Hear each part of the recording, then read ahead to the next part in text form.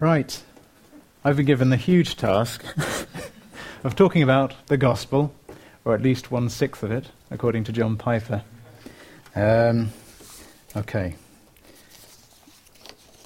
If you'd like to start turning in your Bibles to 1 Corinthians 15. Sorry? Okay, it's warming up. It'll be brighter in a minute. And while you're doing that, I'm just going to go into a little tangent, a little talk of my own, aside from all this, about parasitic helminths, parasitic worms. I'm afraid it's a little bit close to lunch, and I apologize in advance. First of all, talk about threadworms, Enterobius. Cute little things. They're only tiny, a few millimeters in length. You're probably all quite familiar with it. Probably 1 in 10 of people in this room have probably got some. And half of all children. They're the ones which you're probably all familiar with when you say, I've got worms. Interestingly, they come out at about 2 o'clock in the morning. And if you want to diagnose threadworm, you get a roll of sellotape and get up very early in the morning. The more popular, tapeworm, cestodes. There's an example of a beef tapeworm. I think we all know about tapeworms. They can live for up to 20 years, sort of better than your best friend sometimes. They live with you. They can grow up to 50 feet in length. And my old professor actually had a good friend who actually used to farm them himself. My personal favourite, and not so pleasant, is the Ascaris worm, which can live throughout, moves around most of the body, but actually matures in the lungs, where it grows to about 30 centimetres in length. But at some point, if they want to lay their eggs, they need to get back into the gut. So when you're sleeping, they'll wriggle their way up your windpipe and back down your gullet, just so they can start laying their eggs. So think about that tonight. What on earth am I on about? Why am I doing this? I thought this would probably wake you up, get your attention immediately. It's something I am fascinated with. It's something I've studied in university, and I could probably talk the rest of the morning about worms. I think we've all got our own little subject. I think Steve could talk about his Mercedes-Benz. Is Mick here? Mick could talk about Shire horses, probably for forever. Nigel could talk about Wolverhampton Wanderers. And Rupert could talk about birds of prey. So I have to ask myself the question then, what about the gospel? Now, am I so fascinated with, and am I so enamored with the gospel that I can talk ad infinitum about that? Because what interests us, we tell others. What is close to our heart and mind, we can't help but want to share and talk about. And so I'm introducing this series, that what is our aim for the series, but to really get us closer to the gospel. It's that kind of subject that is our favourite subject. Okay. What is the gospel? Now, we've already heard a very good introduction to it already, but I like pictures. Is that the gospel? We've probably all got one of those. Yes? Yeah. The gospel according to Matthew, Mark, Luke, and John? Yes. Does that sentence summarize the gospel in 3 sentences? Not quite. I think we've already heard from John Piper that the gospel is more. And I think I have been guilty of, perhaps in my own mind, seeing the gospel as those things, as imagining it as a handy 4-step tract. Or I probably could have summarized the gospel in the same way in 3 sentences, and that's what it was. But I think the aim of the next 6 weeks at least is to expand our vision of what the gospel actually is and what it really means. It's not just salvation. It's not just that we'll go to heaven. It's about bringing us closer to God.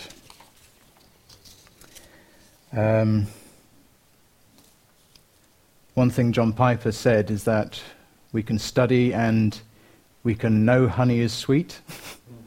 We can know the different sugars that live in honey that can make it sweet. It's a completely different thing to actually taste it and to actually know honey is sweet and what it actually tastes like. So that is our aim.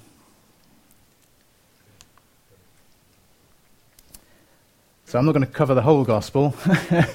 I'm just going to talk about a plan. This is the first point which John Piper was mentioning. So if you've got your fingers in 1 Corinthians 15, we'll read that first.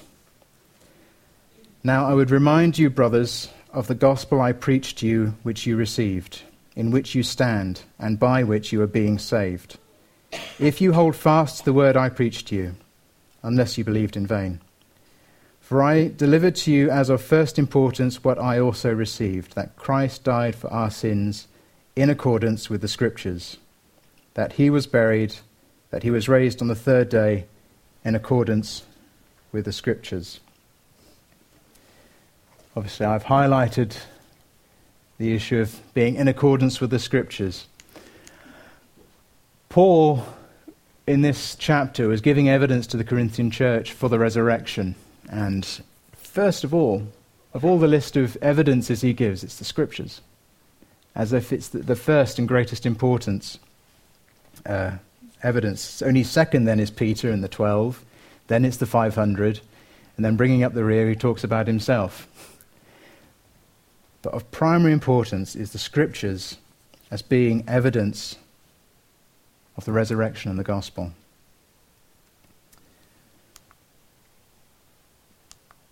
I think it also was put in there because he wanted to show it wasn't just a new first century invention, that this happy event happened and now we have the gospel.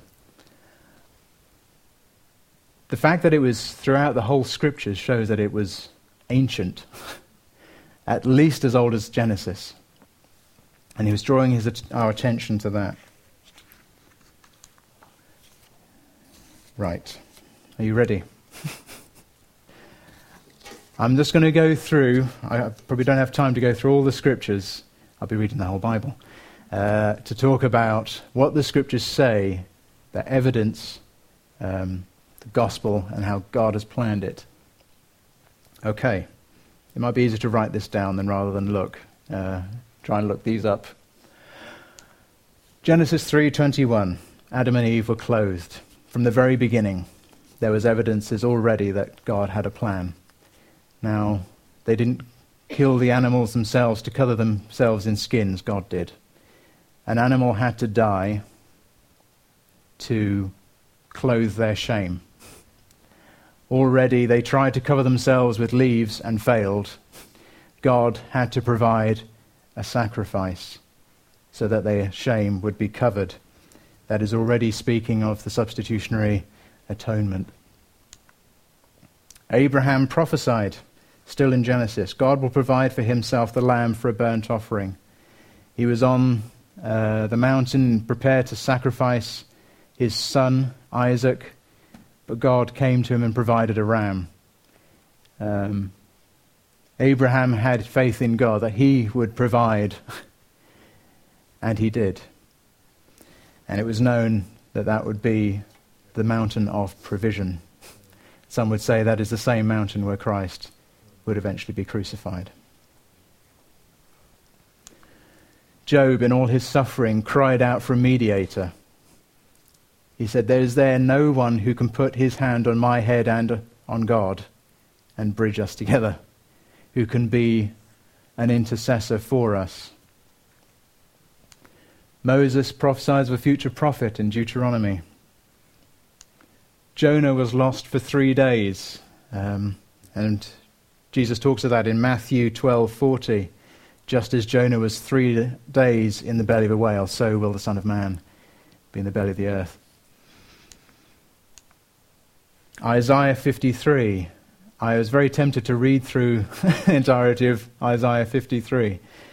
Every single word of that speaks of the suffering servant, Christ, who it tells us it was God's will to crush for the sake of our iniquities, and that by whose stripes we will be healed.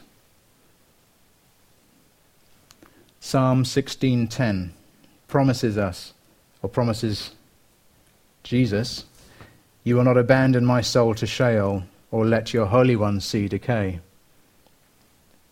This is a promise of the resurrection. Psalm 68:18 tells us, you're ascended on high, leading captives in your train. Again, he will be resurrected and will ascend to heaven. And in Psalm 110:1 it says, the Lord says to my Lord, sit at my right hand until I make your enemies your footstool. Isaiah 25:8, he will swallow up death forever, and the Lord will wipe away tears from all faces, and the reproach of his people he will take away from all the earth, for the Lord has spoken. Isaiah 26:19, your dead shall live, their bodies shall rise. You who dwell in the dust, awake and sing for joy. Christ's sacrifice and resurrection is so that we also will have resurrection life. That's just a start, a taster of what you can find in the Bible that would point you towards Christ. But I'm sure Phil could tell you, you can find evidence throughout the entirety of the Bible. Although not every scripture will seem to point directly to him, there are so many themes that run through the Bible. Blood sacrifice, substitution, atonement, redemption, resurrection, restoration, the king, the prophet, the priest. And all these lines all find their point, their origin in Christ. So what does that show us? That no man designed that. It took divine planning.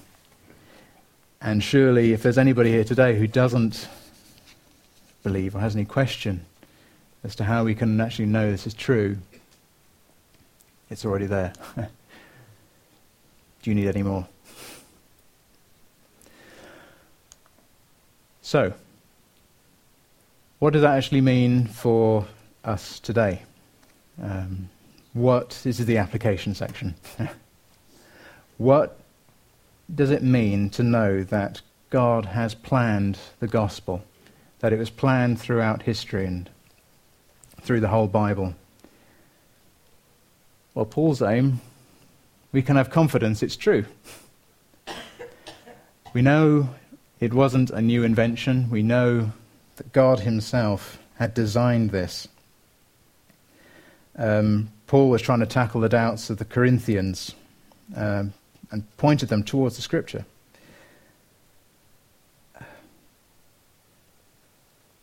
We can have confidence that everything promised through the Bible is now ours through Christ. So I was going to read, although I didn't actually write this down. Please look up Ephesians 1.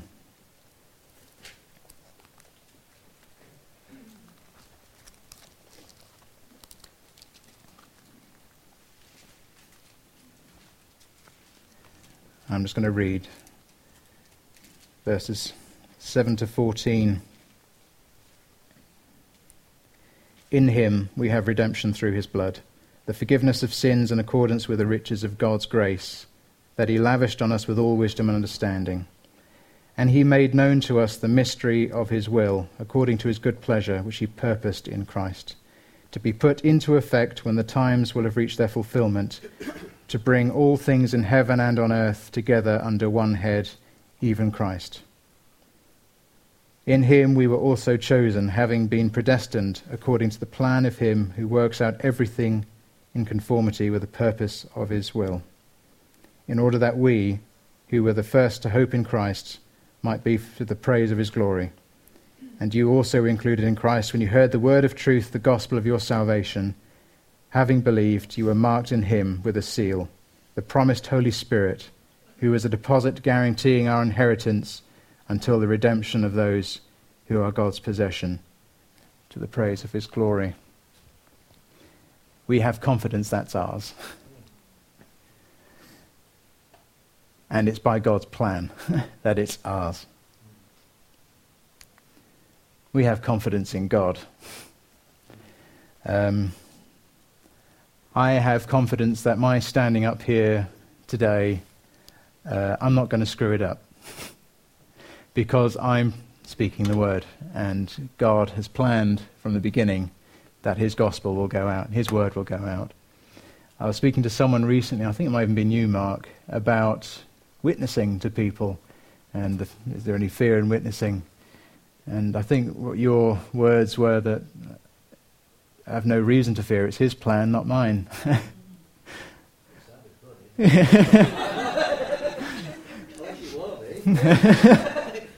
Maybe it wasn't, but I'll give you the glory for that one.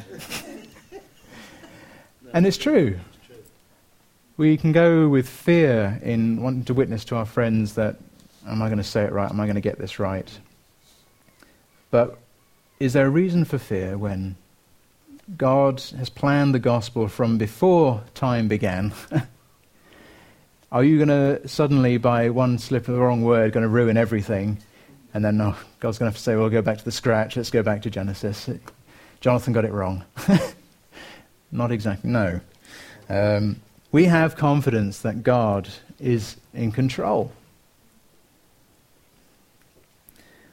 And the third point, which I felt actually led to talk about, is that we have hope.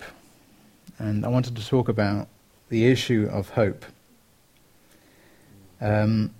We have, obviously, the hope of salvation. We have the hope of eternity with God. There is also hope for now, which I think I've not been going very long, but I'm coming towards the end already. So just talking about hope. Now, it's never a coincidence. Every time I do a sermon, God speaks to me personally through whatever I'm studying. Every time it happens. And this is what he was speaking to me about. Some of you may know I've just recently started a new job in Buckley, and I've been quite anxious about it, quite worried about it, and it's been on my mind and sort of preying on my mind for quite a while now, and just been feeling generally discouraged about most things. I'm driving home quite recently. I was driving through a village back home, and God just spoke to me the words about hope. You need hope. I kind of discounted it initially, and then Tim Hughes comes on the playing through my radio, Jesus Christ, hope of glory. And I just realised where I was driving as well. If you know the route between Buckley and and Wrexham, I was right in the middle of hope. Welcome to hope. Okay, Lord, there is some purpose in this. And I wanted to talk about hope. My trials are probably nothing in comparison to some people here. Trials that, I don't know, that are really getting them down. Something they've been living with for quite a long time, a while, that's really finding it hard to find hope in. How do you hope when the plan has gone all wrong? Or when it seems that the plan that you understood is not working out? A verse I'd read recently in Proverbs tells us that hope deferred makes the heart sick. And it does. If you're not having hope in your life, it makes you feel sick. It makes you feel heavy. There's a weight on you.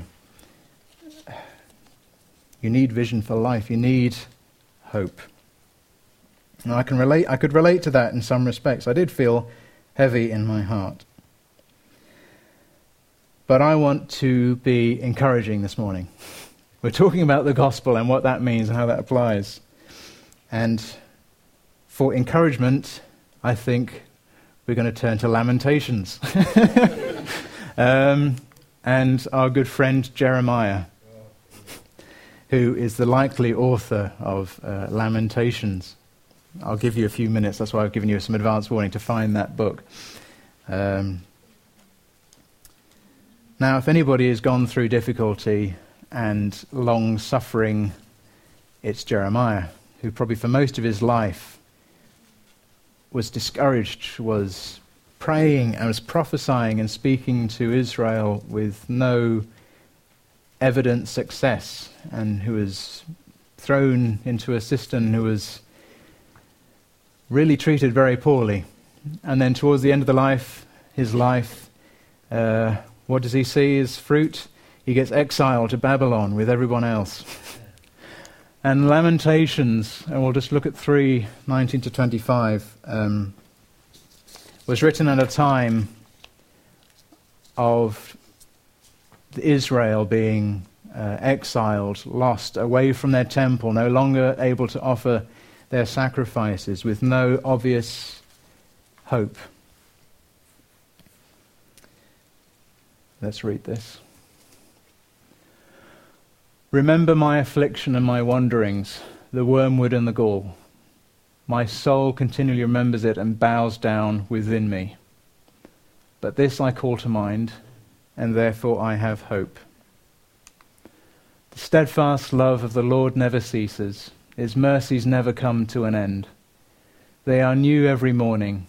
Great is your faithfulness. The Lord is my portion, says my soul. Therefore I will hope in him.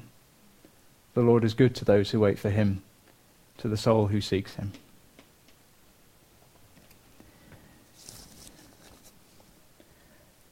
God was speaking to me through this passage.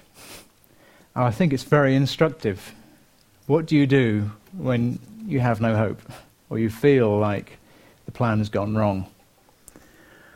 I think it's useful in the first two verses to see that Jeremiah just starts by complaining. And there's nothing wrong with venting a bit of your feeling, venting a bit of your emotion. God doesn't condemn that. It's what you do with it that matters.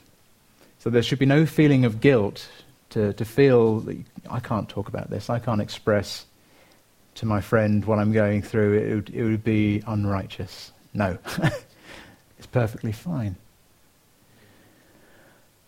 But this I call to mind, and therefore I have hope. It's important to, at this point, if you're lacking hope, to look in the right direction. And first place for me is normally the Bible. Pick it up. If it's hard to pray, just read. You can at least do that. And Jeremiah here is looking, and he's bringing to mind by a force of action. He's looking to get hope again for himself. And what does he find? The steadfast love of the Lord never ceases. He remembers God's steadfast love. His mercies never come to an end. He thinks about God's mercy. They are new every morning. Every morning, Jeremiah will seek God's mercies and make it a daily act to look and remember. He remembers his faithfulness. Great is your faithfulness. The Lord is my portion. It's tempting for me to look elsewhere. Where will my portion come from? Ben and Jerry's ice cream is a very tempting first option when you get home from work. people, friends, family, will they give me hope? Will they give me encouragement? Yes, well, they can. But they're not your portion. They're not going to give you that life, that health. The Lord is my portion, says my soul. Therefore my hope will be in him, and I will look to him. And how does it finish? The Lord is good to those who wait for him, to the soul who seeks him. Now, I'm probably just teaching you to suck eggs here. But if you need hope this morning, we need to be looking for the God of the gospel, who planned the gospel from all eternity, who's planned a means to bring you back to him. As John Piper was saying, we need to meet God. And if anybody is feeling any hopelessness or lack of hope, and if any of that means anything to you, I don't know if it was just for me or if God wanted me to mention this morning, please feel free to come up at the end or afterwards to get prayer today. But I'm already coming towards an end. I didn't realize how short this would be. If Phil, you'd want to perhaps prepare a last few songs, I would like to pray, if that's all right for everybody.